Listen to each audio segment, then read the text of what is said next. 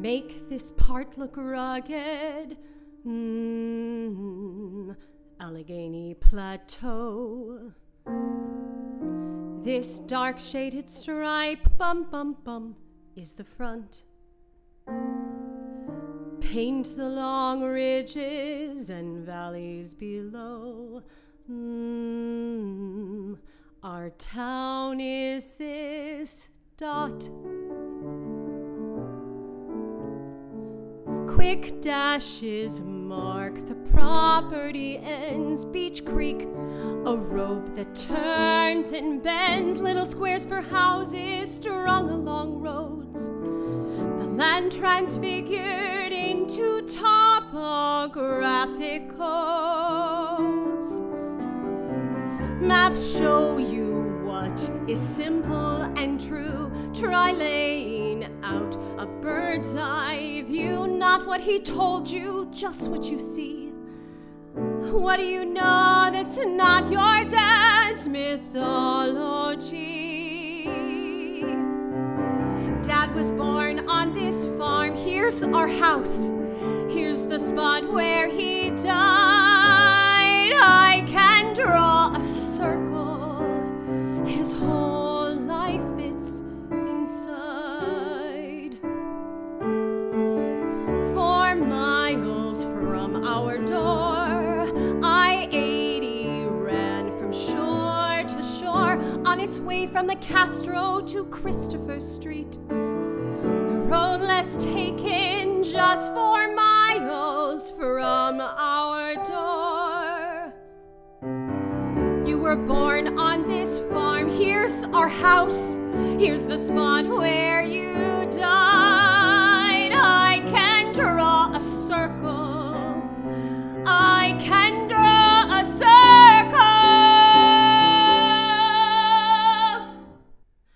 You lived your life inside. I'm EJ Ionelli, and this is From the Studio. We're joined this morning in the KPBX studio by members of the new production of Fun Home, which was originally an autobiographical graphic novel by Alison Bechdel, and it was later adapted to stage as a musical by Janine Tesori and Lisa Cron. And Stage Left's production of Fun Home opens this weekend, and we are going to talk about it today with the co-directors as well as members of the cast. And so with us in the studio, we have Troy Nickerson. Good morning. Good morning. And Jeremy Whittington. Hello. And they are the co-directors, and Jeremy is also doing set design on this. And then we have Chelsea Duvall. Good morning. Good morning, Chelsea. And Chelsea is playing Allison, and we have Hope Cornett, Hi. who is playing medium Allison, and we will tease out the distinction between the two of them in just a second. But I also wanted to make note of Cedric Bidwell Williams, who is the show's music director, and he was accompanying out in the performance space. And Chelsea, since we're on the subject of that song that we just heard, which was Maps, that encapsulates some of the story around which Fun Home centers. So what exactly is going on in that song as you talk about this circle that you can draw around these locations? Yeah, well, the whole premise of the show is that Allison is constructing the graphic novel memoir that is Fun Home, right? That's the title of her memoir. And in this particular section, she's drawing a map of where they lived, where her father's life particularly occurred, and events within his life. So she's putting that together that it was all so much closer and more intimate than she realized. And some of these locations you talked about where he lived and where he died. Mm-hmm. And his death is something of a catalyst for a lot of what happens in this production. It prompts Allison's reflections on her life and prompts her to do some soul searching, no? Yeah, I mean, when we're considering timeline, right, like, I don't know if I would say his death was the catalyst. I would say his death is like an axle in it, but like she didn't really get to this work till much later, right, in her life after her father's death. But it's certainly something that sort of shades and colors everything else, right? As she looks back on her father, as she looks back on herself, her brothers, her mother even, that death certainly colors things over in a way and helps her reflect in a different capacity. And so Allison is, or your Allison, I should say, in that phase of her existence is a constant throughout this production. So you are on stage as an observer, something of a touchstone for the audience to, yeah, kind of anchor themselves in a certain time as we embark on these forays into memory. Yeah, I am there the whole time. If you miss me, you fell asleep. Yeah, she is definitely a thread, right? Because the time is not linear in this story, right? It's flexible. She's going in and out of memory, going from young childhood to young adolescence to adulthood to back to adolescence. It weaves. And so I think in terms of storytelling, it was smart to have an anchor because memory, right, in time, how tangible are those things, right? And so I think it was a smart thing in terms of a device of storytelling, especially within the context of musical theater, which for the most part lives in a very linear Aristotelian like storytelling, right? Freytag's pyramid, always with musicals. Like it's just like Pixar. So to have something that's a little bit more abstracted in terms of storytelling, you need a thread, right? You need a connection. What can they follow?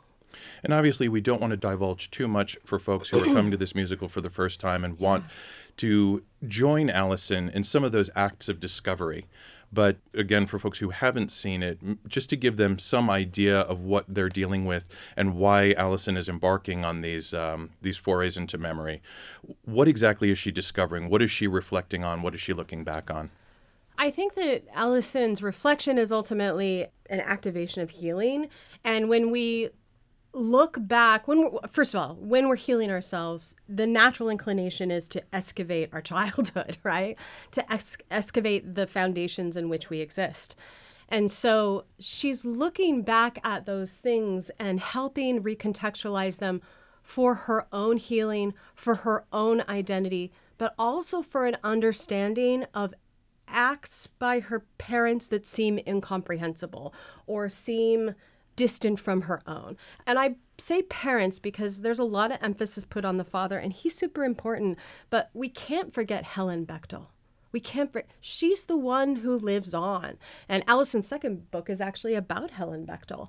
So it's this excavation into her childhood and contextualizing things within this sense of her own healing. And also now firmly sitting within her own identity and sexuality, looking back and seeing where were the frays, where were the threads of those things, where did they begin, right? And pulling it all together like a quilt, right? And if I'm not mistaken, the last time you were with us was with Dracula, and you were directing. Yeah. And now you are with this production, and this is significant because it's your first musical in a very long time now. Yeah, like over a decade. I think the last one was like 2012. Well, I should say, I did do a musical workshop of Henry McNulty's Navigator in 2022. And that's significant because when I did that workshop, I did it because it was new work, but it reminded me a little bit of the joy in music because I had lost touch with the community of musical theater for a very deliberate reason. And it pulled me back in. So yeah, it's been but a full musical, 2012, which is what, 11 years ago, 12 years ago? Yeah. So The Navigator drew you back into musical theater, but this actually drew you back on stage and into a full-blown, multi-week run. Yeah. What was the appeal of this musical in particular? Honestly, the representation of a queer woman on stage. Mm-hmm. It's not something that happens often. It's a story of my family. I come from a family of many queer women, many queer individuals. I identify as a queer woman myself. And we see more representation of queer men on film and on TV and on stage. And so the representation of a queer woman is unique. And that was the main draw. The other draw, I will tell you, is I did want to work with Troy Nickerson because I've been in town for a couple years and I hadn't worked with him. I've seen his productions and I'm like a content-based artist. Like I want to go for the thing I believe in, but I also like working with the people that I love. I love Jeremy as well. But I've worked with Jeremy. But I had never worked with Troy. And so I wanted to be like, what is this container with this human that makes musicals? And and sometimes plays. And so you've been in town for a couple of years, but Hope, who plays medium Allison, has only been in town for a short while. Now, you're making your Spokane debut in this musical This now. is my Spokane debut. And we were talking a little bit before we went on air, and you come from a small town just outside of Chicago? Yeah, it's a small town called Byron, like 3 hours away from Chicago. I kind of come from the middle of nowhere, but I'm here in Spokane now. And so you landed here, and did you have prior musical theater background, and you wanted to get re-engaged with that community? Yeah, I have done theater through middle school and high school and lots of community-based productions, and I knew that I wanted to go to school for theater because I love it so much. And so I moved here, and I had to take a little bit of a break just with moving and figuring out how to live on my own and be an adult. And finally I was like, I love theater so much, and I need to get back into it. And so when I saw Fun Home, I was like, all right, there it is. And how did you find out about it? Because, you know, I hear these conversations a lot where folks say, hey, I'm interested in theater, but I don't really know where the entry point is. What was your entry point? That's very fair. I didn't know where an entry point was for a long time, but the entry point actually came through my partner, Abby. I was talking about, like, I need to get involved in a show, and I'm so stressed out because I love this and I want to do it again. And Abby's parents know Troy, and they were like, Stage Left is doing Fun Home. You should audition. Just go for it. See what happens. And I was like, oh, okay. So, yeah. And had you done any productions of Fun Home prior to this, or is this also your first production of Fun Home? This is my first production of Fun Home. Cool. And so you're playing medium Allison. And so we heard from Chelsea about sort of present day Allison, or present day within the musical. But you're medium Allison, which is when she's in college. Yeah, it's right when she starts to go off to college. She gets to college and she starts dealing with her sexuality and becoming more aware of that part of herself. And so that's kind of what my character pertains, is dealing with Allison's sexuality and figuring that out while also trying to connect that to her father and try and make that connection through that. And you are going to sing a song that I think is relatively well known. It has a reputation almost outside of the musical, but you're going to close later on with Changing My Major. And I think the lyrics are pretty self-explanatory, but I'd like you to talk about what's going on in this and the process of self-discovery that's taken place. Yeah, so this song happens right after Allison has her first lesbian experience, and she's singing about how this whole, like, world has opened up for her. She thought that she just wouldn't end up with anybody because it just didn't make sense, and then she got with someone named Joan and realized that there's just so much more, that this is what she was missing and this is what she was looking for. And it's just that pure elation of that feeling of, like, this is it, this is what I've been missing, and I found it, and I feel more at peace with that. And you had talked about Allison's father, Bruce, and how her discovery of her own sexuality maybe stands in contrast to his disguise or repression of his sexuality. And again, without revealing too much, because this should be an exploration for the audience as well, but can you talk about this contrast between the two, or the juxtaposition, and how that maybe fuels some of the tension in this play? Yeah, I think Allison trying to figure out and find herself and deal with her sexuality, I think that does contrast with the dad a lot, because he doesn't ever want to talk about it, and Allison does. Allison's like, I want to discuss this with you, and I want to talk about all the changes that I'm going through right now and all the things I'm dealing with. And Allison's father is very much like, no, we don't need to talk about that. Here's a book you can read instead, and we can talk about that. And so I think that's where a lot of the frustration comes from when it comes to medium Allison and her father, is there is just a lack of communication there that they need to sort through. Yeah, and I want to talk about some of the sort of high-level visioning that's taking place and the creative conversation that might be taking place among the directors. But I don't want to ignore Madeline Brownlee, who is playing, who's playing young Allison. Small Allison. Small Allison. And if one of you could speak on her behalf and talk about the Allison that she's representing. I mean, first of all, Maddie is a force. She's doing a really great job. You know, I've thought a lot about the kids' presence in this production, and without them, and almost without medium Allison as well, this show would be an emotional anvil. Like, the thing that youth brings is a lightness, is a sense of innocence, is a sense of discovery and being in the present moment. And I think that small Allison does that. She has a beautiful solo in the second act called Ring of Keys. And it's literally about a single moment of her being present with something she recognizes.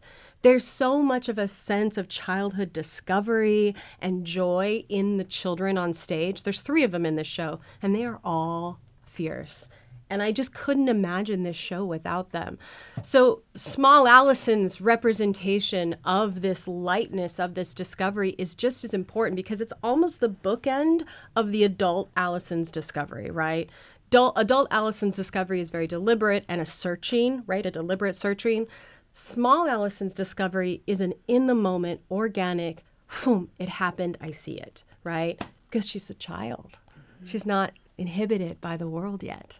Yeah, and I appreciate that you mention and draw this distinction between the emotional anvil and the lightness and joy of this show. Yeah. And I'll turn to you, Troy and Jeremy, and you can draw straws as to who answers. But I want to talk about both of those qualities of the show, because I think the music embodies that. The music moves between these very poignant numbers and these very upbeat numbers, like we'll hear in Changing My Major. And the show itself moves between lightness and heaviness. Right. We have made a real conscious effort, and I think one of our mantras has been find the joy, because we don't want that complete anvil. And so we're really searching for those moments, which are there, where there are moments of love and joy and within the family, and that, this isn't all just a heavy, dark side. There's moments where there's happiness and that ends up making it all that more devastating in some ways.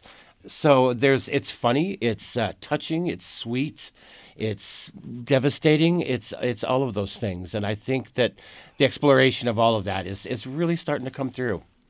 And you came to this musical through the music. And this is something that we talked about earlier, and I really find it fascinating that it wasn't necessarily the narrative, because it's a musical that reads like a play, and a play that is a musical. Mm-hmm. But you came to this through the cast recording, and I wondered how that changed your perspective as you approached it, coming to it through the music as opposed to reading the script. Right. For me, when I tend to listen to music or musicals especially, I visualize in my head what I think they are, or how they should be, or how I would interpret them, or how they should go, having never, ever read the script. So it was lovely. The music just has moved me in so many ways. But there was moments when I got the music that I realized that other characters were singing things that I completely thought were sung by different characters. So once I had the script in my hands, and Jeremy got me the graphic novel, this whole other side of the story opened up for me, and it became even more exciting to bring it to life. And did that afford you a certain creative freedom, coming to it through the musical? So you had no preconceptions about what it was supposed to look like, or how it was supposed to function. It was just come through the music, and then that really expands these possibilities. Yes. Well, and I think this show in general opens that up for a complete creative freedom, because there's no rules to it. I think you can create it, the visuals and the way you do it, because of the way the story is set up and being told, and jumping back from times and locations. And there's no reality that you're necessarily forced into. Jeremy and I have a very similar aesthetic, so it kind of came from the concept of the set and how we were going to do that. But I love this kind of storytelling in particular. And with something like, with a memory play, or in this case, a memory musical, and we have How I Learned to Drive, and we have these flashback episodes. And I imagine that would be difficult as a director, because you want a certain amount of clarity. You want a certain amount of ambiguity, because ambiguity is I think, what keeps us invested as an audience. But you also want that clarity so we know where we are in time. Do you find that this is a bit of a balancing act, where you're having to say, okay, we're in this situation, but we need to telegraph this with a certain amount of clarity to the audience? The genius of it, though, is that having Chelsea at the helm and being in those capable hands, Chelsea's character, Allison, leads us into those moments. She takes us there. She draws the audience into the past, into the future, hopefully it will be clear. I think it feels that way. It's always kind of hard to judge your own thing, but Lighting helps. And the lighting really helps. The lighting designed by Alana Shepard that really helps pull focus into those scenes and stuff. So.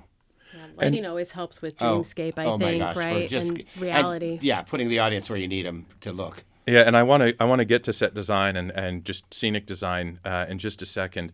But I'm also curious. We had talked about how Chelsea was coming off of Dracula and doing this, and moving from one production to another that might not necessarily make for a cohesive pairing. There's a little bit of contrast there. And the same thing, you were coming off of Wonka and then coming to this. And I would guess that in each production there are certain lessons learned, and you carry that palimpsest of the previous production into your current one. So what are you bringing from Wonka, or what are you eschewing from Wonka on this production? Well, Wonka was so overwhelming. It was, it was so big and so many people. And the biggest success for Wonka for me in some level was actually just the sheer enjoyment of the cast and the relationships that they built and the world that they had. And that was awesome. This for me is like so much my heart. It's just a more. It's a play with music, but it's something that I'm personally really connected to and in love with.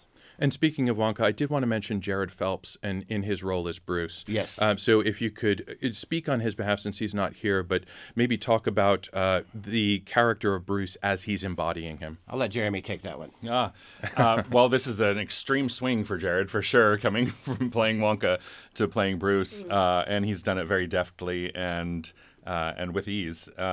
This is a tragic character in the lexicon of American tales, and I think that the way Jared is embodying the essence of Allison's father is going to speak to a lot of people in different ways. Being we're a largely queer cast, and being a queer artist myself, with apprehensive memories of my youth with my father. This story brings up those images of young Jeremy coming into his own and trying to discover how to heal from the things that I'm going through with my dad.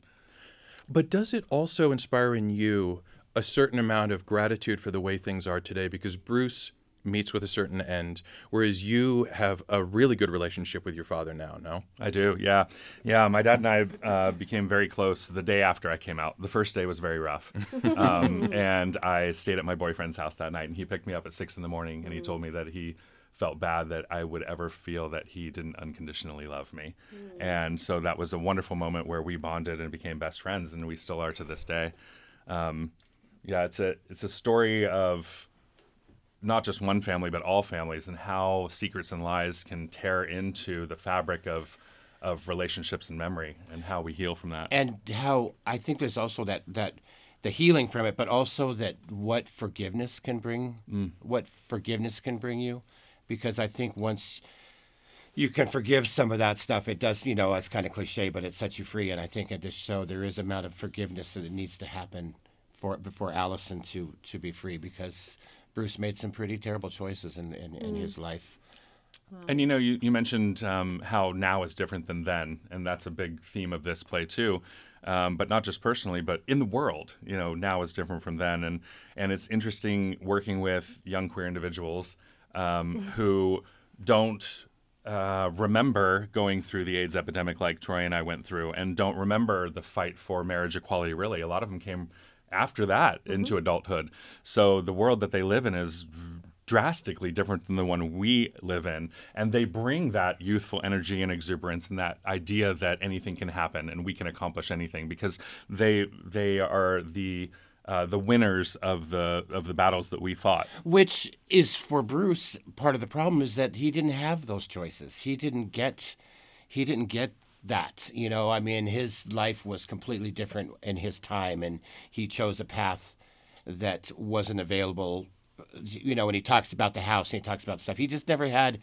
I was saying, we have the possibility now of growing up as a person knowing, hey, I could get married, I could have kids, I could have all of that. I never had that. Mm-mm. And certainly somebody of Bruce's age never had those possibilities, and that changed the course of his life. And we've been talking about how the script, the dialogue, and the music moves this forward. But as Chelsea mentioned, there's also this element of lighting that is also enhancing the story. And some of our listeners right now may be listening because you put out a post on Facebook that showed the set, and it was cast in this really beautiful and rich blue hue, and you can see a lot of the illustrations that Allison, or inspired by Allison's drawings, that have worked their way into the set design. So yeah, if you could talk about that and how your love of illustration, Jeremy, has informed your approach to the set. When I was younger, I wanted to grow up to be a comic book illustrator. That was my dream, and my parents scoffed at me, as most parents of our young artists do.